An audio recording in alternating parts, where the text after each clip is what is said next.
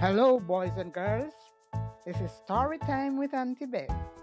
We'll be traveling as angels on the clouds to a country far away. Now open up your wings and let us fly through the clouds. Come on, let's go. Higher, higher, a little higher. Isn't this fun? Now let's descend. Down, down. Here we are now. Great job. Now let's get ready for our story.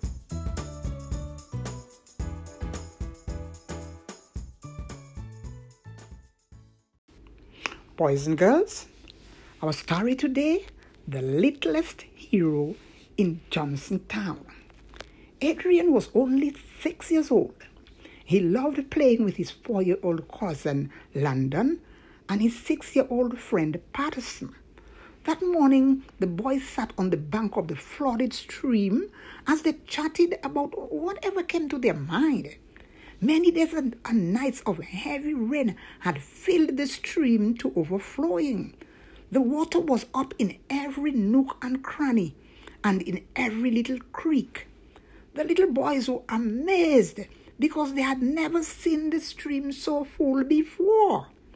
For a while they sat watching logs and sticks float by while they threw stones in the water to see who could make the biggest splash. They were so involved in the game that Landon lost his balance, fell into the stream, and disappeared. In an instant, he bobbed to the surface but disappeared again. This happened a few times before Adrian concluded that Landon's rain boots would drag him below the water. Adrian had to come up with a plan, and quick too. Unfortunately, Adrian could not swim. And added to that predicament, he remembered vividly how he almost drowned when he was about 4. He looked at his little cousin struggling and fighting for his life in the treacherous stream. Without thinking any further, Adrian jumped in. He was surprised to feel the stony bottom of the stream under his feet.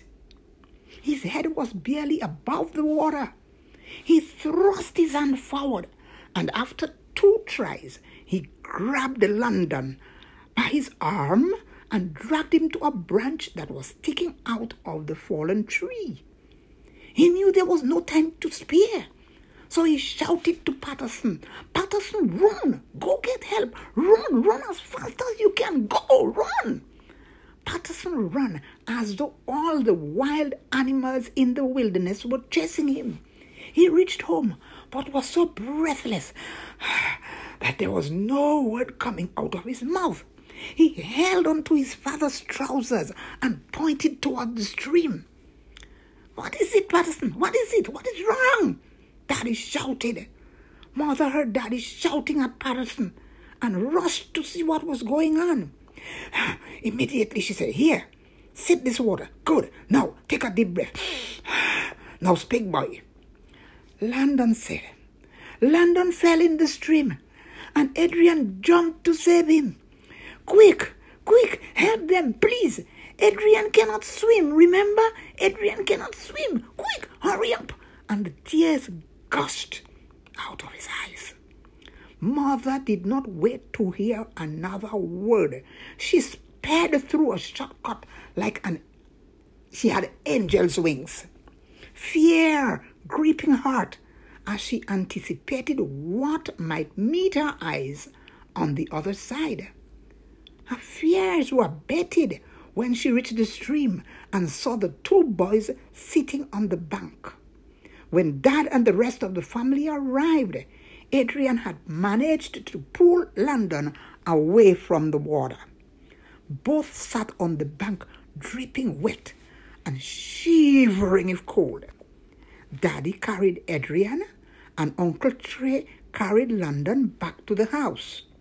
Soon the boys were dried up and sat to enjoy a cup of warm chocolate and some cookies. News of the boys' bravery got to a reporter at the local newspaper.